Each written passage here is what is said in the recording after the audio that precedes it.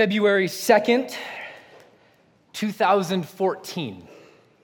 Like many of you, my head popped off the pillow that day. It was a day I knew that I would never forget. It was a day that I'd been looking forward to for the past 2 weeks. No, it was not my wedding day. The Broncos were in the Super Bowl. I had my wings going, the bean dip was prepared, and the confetti was just ready to fall in my house. I invited friends and family over, and we were ready for that game. Many of you were too, being Colorado people. And if you'll remember, the Broncos were playing the Seattle Seahawks, Super Bowl 48, and on the very first drive that the Denver Broncos had our center hiked it over Peyton Manning's head for a safety for the other team, and from that point forward, it was sheer pandemonium. You remember that? I mean, my head popped off the pillow that day with the highest hopes imaginable, and 2 minutes into the game, I thought to myself, this is not going to go well for us, right? I wonder if Jesus' disciples felt the same way that Sunday morning. See, they'd gone to Jerusalem to celebrate the Passover feast. They'd gone to Jerusalem, as we'll read, that with hopes high. They'd gone to Jerusalem with anticipation, and they were leaving Jerusalem. They were on their way home. With as high as their hopes were going, their hopes were equally as low leaving. And they left Jerusalem, Cleopas, as we just read, and an unnamed friend of his. Many scholars think that it might have been his wife. John chapter 19 suggests that, but we're not sure. They're heading from Jerusalem, though, to Emmaus. It's interesting because Jerusalem was the place of the Israelites' hope. It was the place of their faith. It would be the birthplace of the church. Cleopas and his traveling companion are unable to get to the place where they can accept the story that they've just heard. That the grave is empty. That even angels have come and declared it, and their hopes are so low that they can't even hear the best news that they would ever hear. And so they leave Jerusalem. They leave the resurrection, and they go home. They go to Emmaus, this little village 7 miles away from Jerusalem. It's the place of worldly consolation. It's the place where you cash in your chips and think, well, that was a nice story, and if only it were true, wouldn't that be nice? Unfortunately, life doesn't go like that, does it? And so the story that we've just read is built around directions. Cleopas and his friend leaving and going away from the very place that could heal their soul. They're walking away from the dream. They're walking away from their faith. They're walking away from everything that would make their soul come alive. And they're walking away distraught because their hopes were high. And they've been absolutely dashed. See, Cleopas and his friend, they make a decision, not just about that day, but they made a decision about their life. We can't hope in something as crazy as resurrection. And when they walk from Jerusalem to Emmaus, they're thinking that the story was over. The whole story is built around directions. And the truth of the matter is, friends, that for you and I, the direction that we walk determines the life that we live. I mean, think for a moment about the life that you're living and the direction that you're walking. There's a number of things, just like for Cleopas and his friend, there's a number of things that determine the direction that we walk. For some of us, we would say that faith is one of those main things that determines the direction that we walk and the place that we long to go. But for a lot of us, the direction that we walk is determined by the circumstances in our life.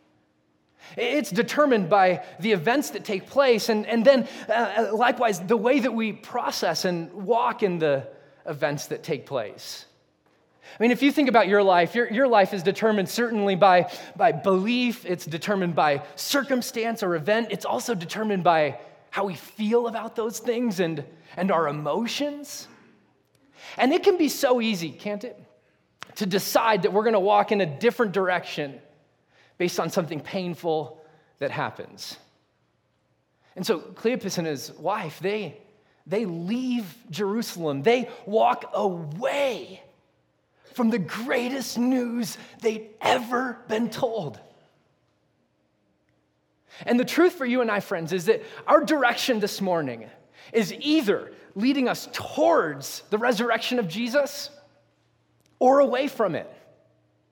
We're either in that place where we're going, we believe that story, the same story that Cleopas and his wife were told but didn't believe. We're in the place of either we believe that story, or like a lot of people that were around during Jesus' day, they thought it was an idle tale. Just a nice sort of fairy tale that, man, we all wish was true, but we know deep down it isn't. So here's my question. What direction are you walking this morning? Where's your conviction? Where's your belief? Where does it lie? And what direction are you walking? I want to explore with you what it looks like to walk away from the resurrection. It's all in this story. Luke chapter 24, 17 through 20. It says it like this. That Jesus comes up to him, Cleopas and his wife, along the side of the road. And he says to them, "What's this conversation you're holding with each other as you walk?"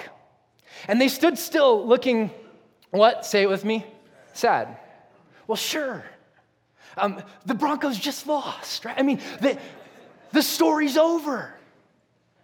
And one of them, named Cleopas, answered him, "Are you the only visitor to Jerusalem who does not know the things that have happened there in these days?" Okay, quick time out. After the story, isn't he going to think back to himself, whoops? I mean, this is the undercover boss going in and being told he's a terrible boss, right? Jesus coming up alongside of him and one of his disciples saying, "Are you the only idiot around that doesn't know what's gone on? Where have you been? You've been buried under a rock?" Right? So let's close in prayer. That was... Didn't plan that. I mean, I'm surprised that Jesus at that point wasn't just like, "Bye, Felicia, we're done here," right? Like, let's move on to somebody else. No, so here's what they say. Haven't you heard? Haven't you heard that Jesus, the hoped for Messiah, was condemned to death and they crucified him? See, here's what the road away from Jerusalem, away from resurrection looks like. It looks like death. And see, if you're in this place this morning and you've buried somebody who you love, or you're in this place and you've buried a dream that you had, you buried a marriage that you hoped for, you buried a job that you thought was going to be the thing for you. If you've buried a loved one, if you've buried a dream, you know that road of Emmaus, don't you? That thought that, man, everything that I'd thought about my life is now completely different. We know that road.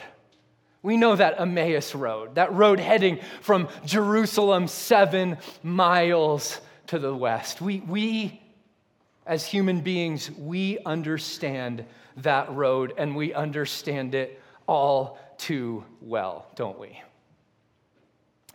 And the truth of the matter is, friends, that the pain that we experience in life can so easily determine the direction of our life. It can determine the direction that we walk. As they continue to walk down this road, here's what they tell Jesus. They say to Jesus, "Well, we had hoped that he would be the one to redeem Israel. We'd hoped that he was the one, that this 1,000-year-old story, we had hoped that he was going to be the climax, that he was going to be the point. Our hearts were in this. Our heads were in this. We saw him heal the blind. We saw him heal the sick. We saw him raise other people who were dead. And all of our hopes were tied up in this man. The scriptures are interesting. They say that they were kept from recognizing him. We don't exactly know how or why they were kept from recognizing him, but it seems to me that God was at work in blinding them, but also they had no category for a Messiah who would come and die.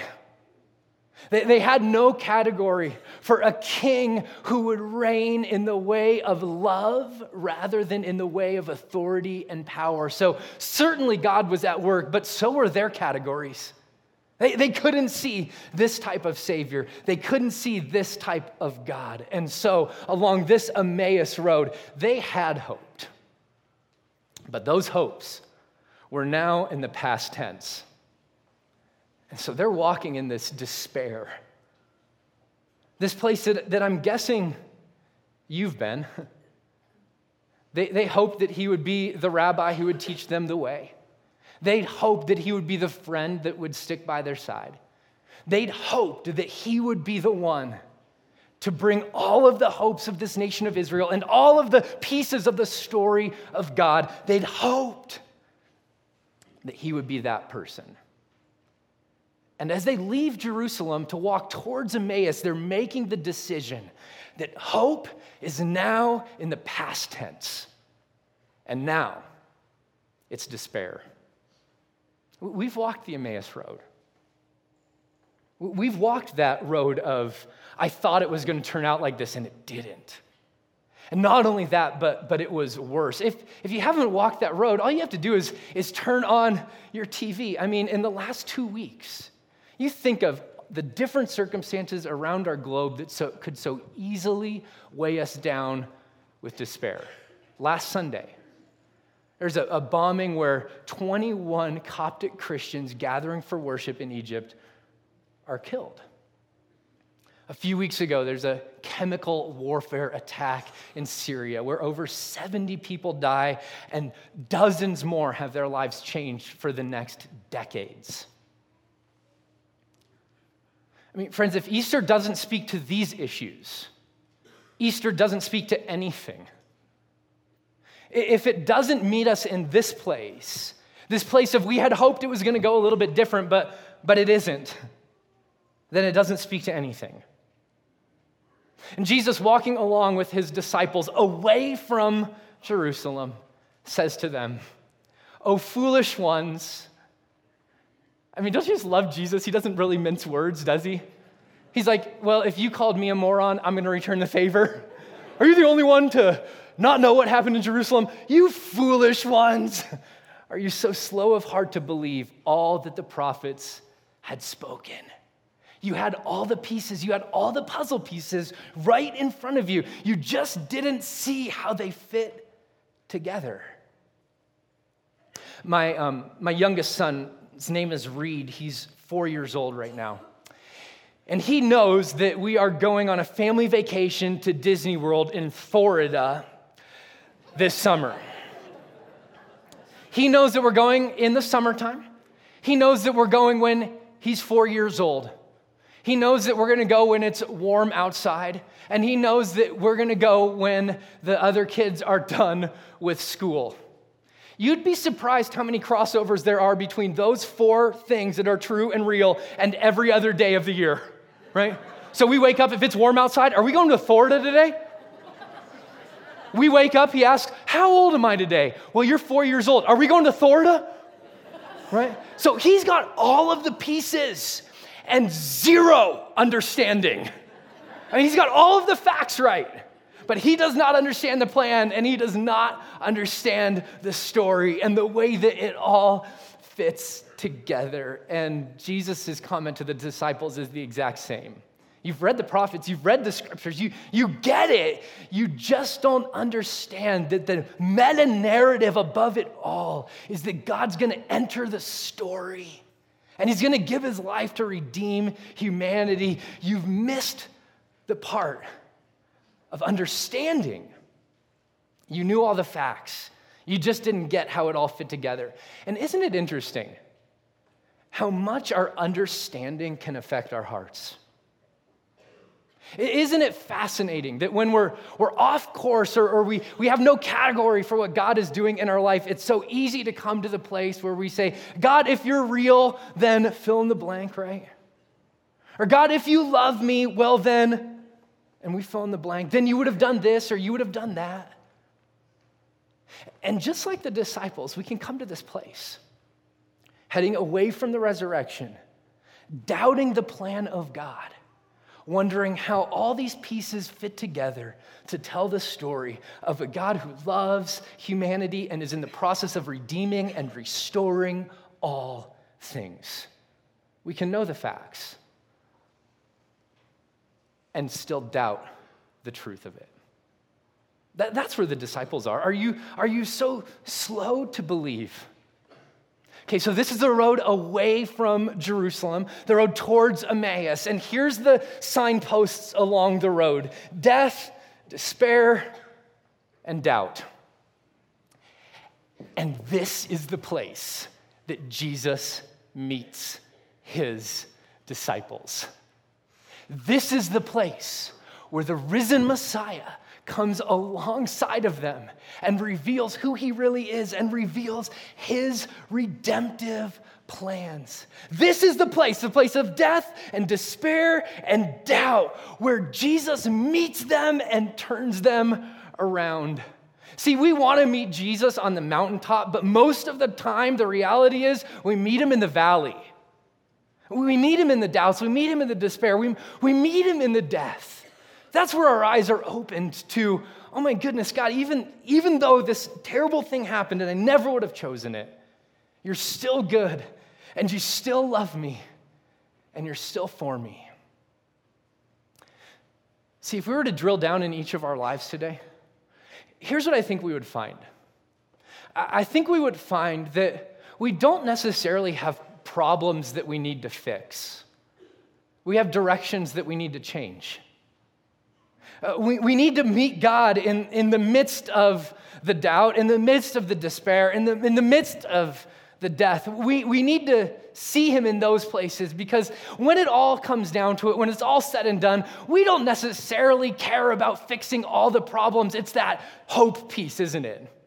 It's the direction piece, the life that we're living and the way that we're heading. See, for these disciples, listen to the way it says it in verse 33. Once they recognize Jesus, he meets them along this road. It says, in that same hour, most likely it was in the evening, because they've just eaten dinner with Jesus, and he's broken bread and they've seen him. That very same hour, say it with me, church, returned to Jerusalem. You're not as excited about it as I am, and that's okay. It's okay, I get it. But when they return to Jerusalem, here's what they're saying. They're saying that our hopes are not dead. That the resurrection that we heard about, that story we heard about, it actually happened. So we're going to travel this road probably at night. We're going to risk our lives because we believe that that story is true. And when we believe that that story is true, it changes everything. That very same hour, 7 miles, roughly 3 hours of walking, just to go back to the place of pain and just to go back to the place of death and just to go back to the place of despair and breathe a word of life. They turn around. They're on the road to Emmaus, heading west, heading towards the sunset, and they turn around and they head east towards the sunrise. It has been said that Christians are people who head not towards the sunset, but towards the sunrise, because we believe that a new day is dawning. We believe that life is breaking forth from death. We believe that our God walked out of the grave, and so we're not heading towards the sunset, towards the end. We're heading towards the sunrise, towards a new beginning. And when we turn towards resurrection belief, we choose God's future. And so the direction you're walking today is determining a future for you.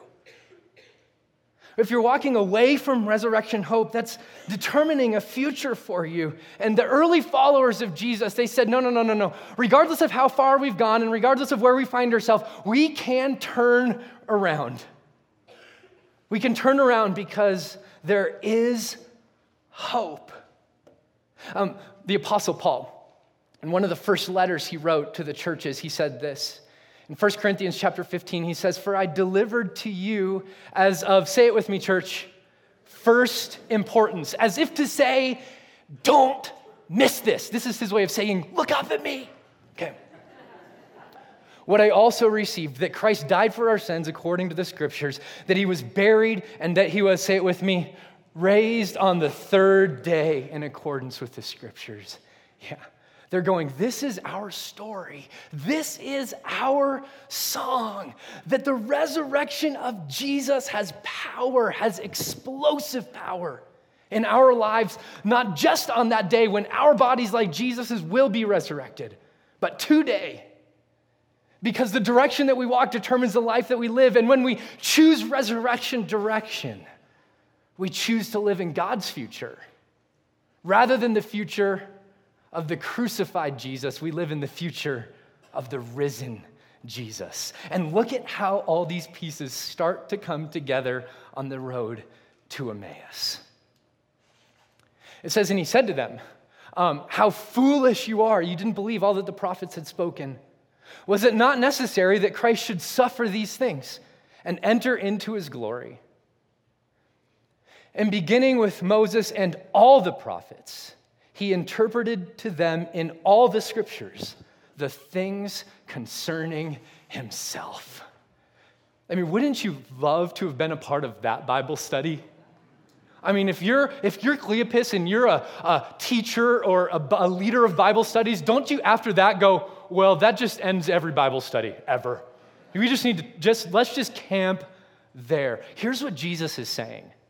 Every single plot line in the Bible connects in him. That the entire story, from the beginning of Genesis to the end of Revelation, is declaring one thing: that Jesus is the Messiah, that he is the King, that he has come to reign, and that he has redeemed and is in the process of redeeming his people. I mean, think of being a part of that Bible study. John Calvin, the great reformer, he writes, and I'll paraphrase what he says about this idea. He says that Christ, he's the new Isaac, the beloved son of the Father who was offered as a sacrifice. Nevertheless, he did not succumb to the power of death. He's the new Jacob. He's the shepherd who has such great care for his sheep, which he guards. He's the sovereign lawgiver Moses, writing his law on the tablets of our hearts by his Spirit. He's the faithful captain Joshua, leading his people out of into the promised land. He's the strong and powerful Samson, who by his death overwhelmed his enemies. He is the victorious and noble King David, bringing by his hand all rebellious power under his submission. He's the magnificent and triumphant King Solomon, governing his kingdom with peace and prosperity.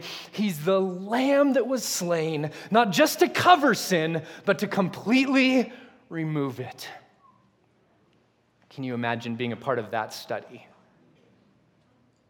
See, John Calvin said it like this at the end: if one were to sift through the law and the prophets, he would not find a single word which would not draw us and bring us to Jesus. See, at South Fellowship, if you're wondering, hey, what's this church all about? That's what we're all about. We're all about Jesus, because that's what the scriptures are all about. They're all about Jesus. So we study the scriptures, but we follow Jesus. We study the scriptures because we want to worship Jesus. We study the scriptures because we believe that in Jesus' words there are life abundantly and life full. So the early disciples, they doubt, and then he gives them this nice little Bible study.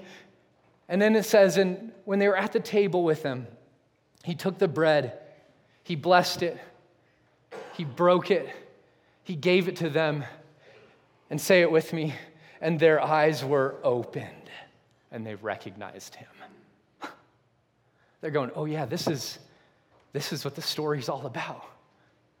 It's all about you, Jesus, the one who would not just come to rule with an iron fist, that would come to lay down your life. This is what the story's all about. And they enter into this place, not of doubt anymore, but the road back to Jerusalem, that we choose God's future and turning towards resurrection belief. It starts to awaken our faith. I love this. If you were to go and you were to read this section of Scripture, you'll see that phrase, their eyes were opened. I think what Luke is doing is he's giving sort of a wink and a nod to another meal in the Scriptures that people would have recognized. Those who'd been around the story, they would have gone, so we're at a meal and our eyes are opened. They would have thought, well, that reminds me of another story. In fact, it reminds me of the very first story about a meal in the Scriptures. See, in Genesis chapter 3, we see that Adam and Eve are told not to eat one tree, the tree of the knowledge of good and evil. And they disobey God, and this is where the curse that Jesus comes to reverse, this is where the curse enters into humanity, because they take it and they eat, and it says, and then will you read it with me, church? The eyes of both were opened. Oh, so if you're reading Luke, talking about a meal where bread is broken and eyes are opened, you're going, oh wait, that reminds me of the story where their eyes are opened. But this opening of eyes was distancing from God. This opening of their eyes was, oh my goodness, now we live in a world where the design is fractured and the distance is now unobtainable. We can't make it ourselves. That's what that opening of eyes meant. And see, now when they break bread, their eyes are open. The first meal brought death, but this meal brings life. The curse of death has been broken through the breaking of his body. The resurrection of the dead. And God's world is now brimming with the hope of resurrection, with new hope, with new possibilities, with new destiny. And this is where their turn starts. They go, yeah, Jesus, our eyes are open. We see you and we believe you. And here's what they say. They said to each other as they're sitting around this meal, I mean, how did we miss it? Did not our hearts burn? Was your heart burning when he was telling you that story? And they're going, oh yeah, my heart was on fire when he opened up Moses and the law and the prophets. And see, Christianity is always more than an emotional experience, but it's not less. Jesus meets us in all of our humanity. He stirs not only our minds, but our hearts to engage him, to walk with him, to follow him. He woos us as he speaks to our hearts. So here's the thing. If you're here this morning and you've been around this story, you know all the facts, but maybe, just maybe, you sense, man, God, I need this to be true for me, and he's saying it is this morning, you may be having that same type of an experience. Because he does that. That's the way that he works. He stirs not only our minds, but our hearts. Here's what's happening. They're moving from the place of doubt to the place of faith. They're moving from this place of despair to this place of hope. Notice how subtle the shift has to be to turn from despair to hope. See, the term that they used to talk about their despair, or we had hoped, was they crucified him, but we'd hoped that he was the Messiah. Now, if you turn it just a little bit and make it, they crucified him, and that is how he became the Messiah and how he redeemed Israel. Well, then, that changes everything, does it not? It stirs our hope. See, God was unwilling. Here's the beautiful thing about this story. God is unwilling to solve the problem of pain and death and sin from a distance. He's an incarnate, intimate God who does not solve it from the distance, but solves it from inside. He steps into it. And by his very blood and by his very life, he heals us. So if you're here this morning and you're going, hey, Paulson, why in the world should Jesus walking out of the grave 2,000 years ago stir hope in me? I'm so glad you asked that. Here's why. Because in walking out of the grave, he takes your weakness and he gives you his strength. He takes your guilt and he gives you his grace. He takes your pain and he gives you his promise. He takes your sin and you get his righteousness. He takes your defeat and he hands you his victory. He takes your despair and he gives you his joy. He takes your death and he gives you his life. Welcome to the hope of the resurrection, that in him the story is not done. And when we move in resurrection direction, we start to have our despair turned into hope because we know a God who's worthy of our hope.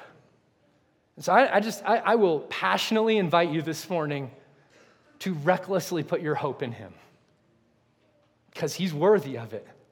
And here's their message. They go back 7 miles that same night, and here's what they say. They tell their friends, the story's true.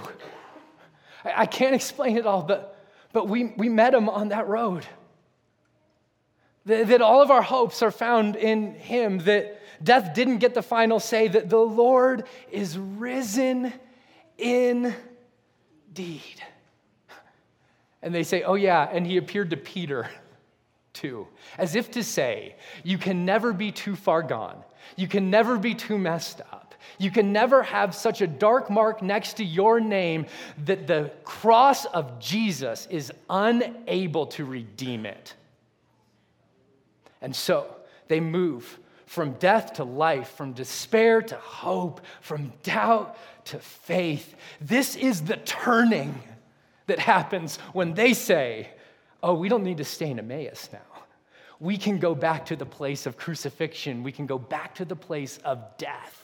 And we can recognize that it's in that place that our God speaks life. So if you've lost a loved one, like I have, man, this day is significant, is it not? I prayed with somebody just this last week, a person from our congregation who was close to taking her last breath. And as we prayed for her, we just spoke resurrection over her life because it's true. That sin does not get the final word. Death does not get the final say. And that's true of our lives someday in the future, and it's true of your life today. If you've made some bad decisions like Peter and you've walked away, this story is for you. If you've buried some dreams and life turned out nothing like what you'd hoped or dreamed or expected, this story is for you. Because resurrection power is not just something for someday, it's something for today. The weak are made strong. The ashes are turned into beauty. The mourning is turned into joy because resurrection declares that the end of the story is never the end of the story. That God is at work and he gets the final word. And the final word is love. And the final word is his goodness. And the final word is life. And the final word is resurrection. I don't know what road you're walking down or what direction you're going along the road of life. I only know this, that a turn towards resurrection changes everything. And I think there's some of us in this room today where God's inviting you to make a turn.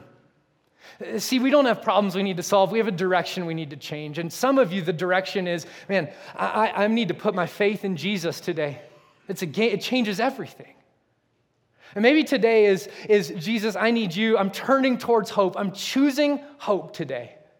I'm not living in depression. I'm not living in anxiety. I'm not living in sadness and sorrow anymore. Today I'm choosing that the resurrection can speak a better word over my life. Maybe that's your turn today.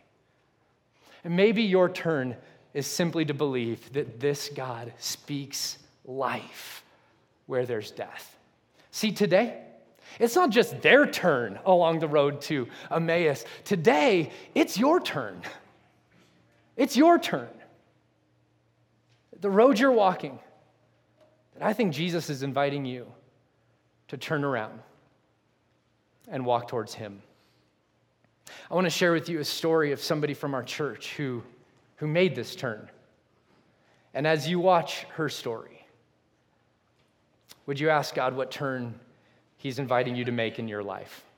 Will you guys roll that for us?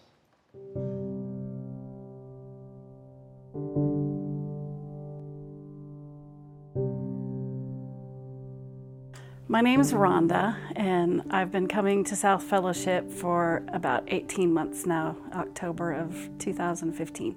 When I graduated from high school, I didn't know what I wanted to do with my life, so I answered an ad in a newspaper and joined a rock band, and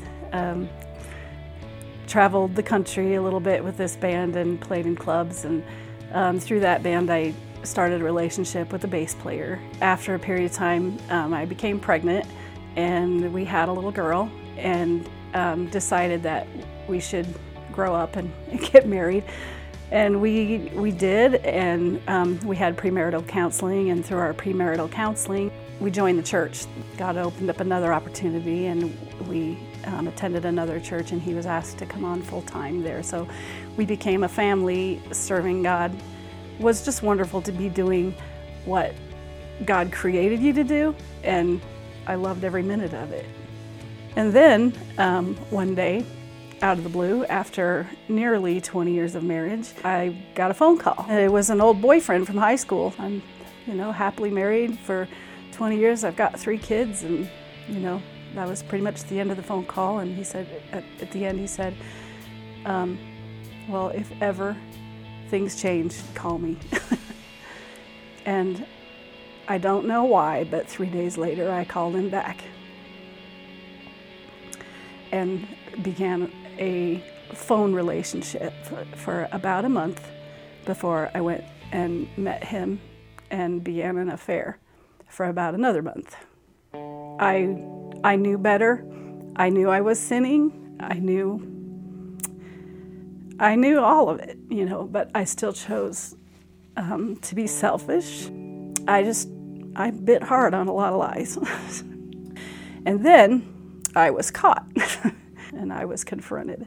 My husband was completely shocked and devastated, and I wouldn't accept phone calls or anything. And I ran out to my boyfriend's house, and the next day after all this happened, an email went out to the entire worship arts ministry, which is about 90 people, and it spelled out what had happened, and it was so humiliating, and I was so full of shame.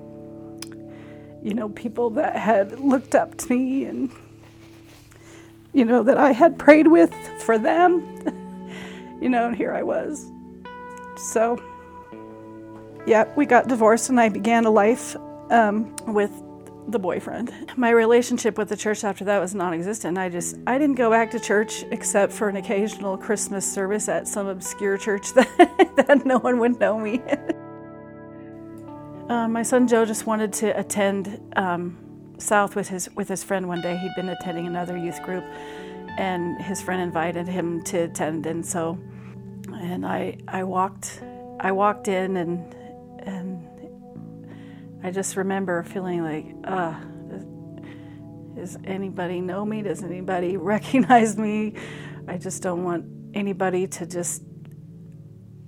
I felt such judgment coming from people from the church, and I didn't want anybody to see me and judge me. I sat in the very back, and just the music played, and I don't even remember what songs it were anymore, but it was, I just couldn't hold back the tears, and I just felt God turning me around. You don't have to go that way anymore.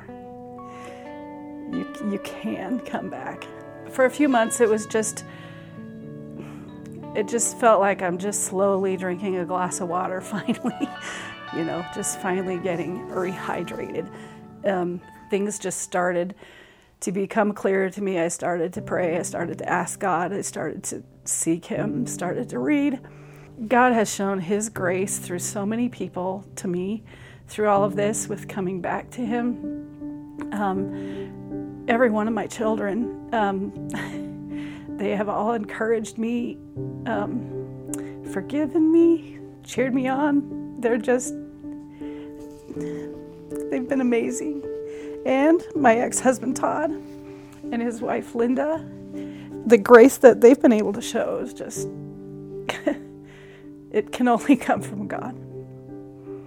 It changed my shame and my guilt into just regret.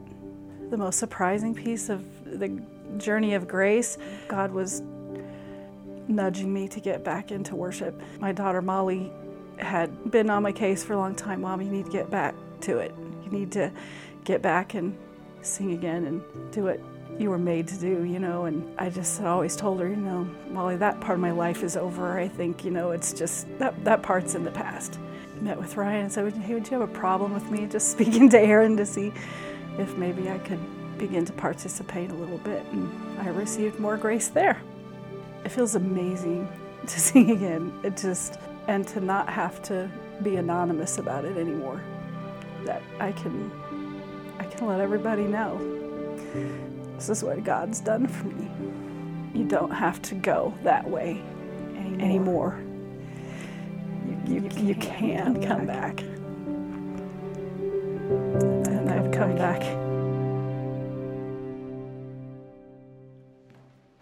You don't have to go, that way. You don't have to go that way anymore. You can turn around. You can come home. The arms of our God are wide open.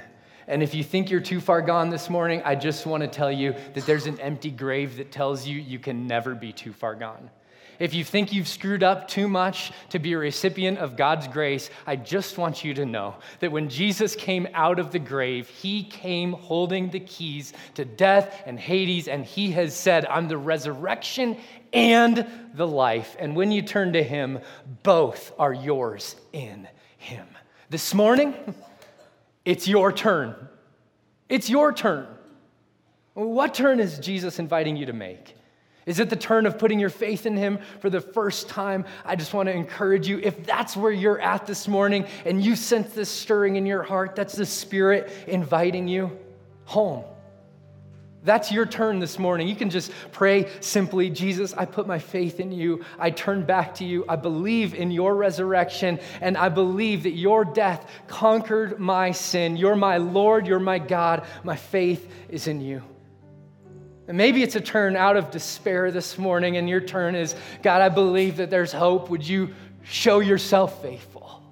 And maybe your turn is, I no longer have to fear the fact that I will one day take my last breath in this earthly body because Jesus has promised it will not be your last breath.